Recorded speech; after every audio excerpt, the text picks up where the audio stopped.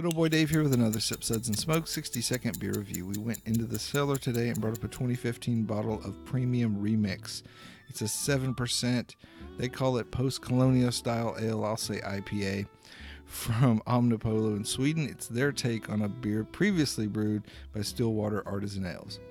They used a bunch of Amarillo hops, and I think they also added some corn and rice to the grain bill. I get a lot of that hop character still, even after 4 years in the cellar. This thing was a bit of a foamer, so I can tell the yeast was still working. It actually left it with a nice roundness in the mouth initially, but then it dries out really quickly right at the end.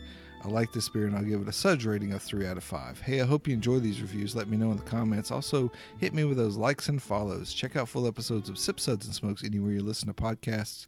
This is good old boy Dave reminding you that anything worth drinking is worth sharing and discussing.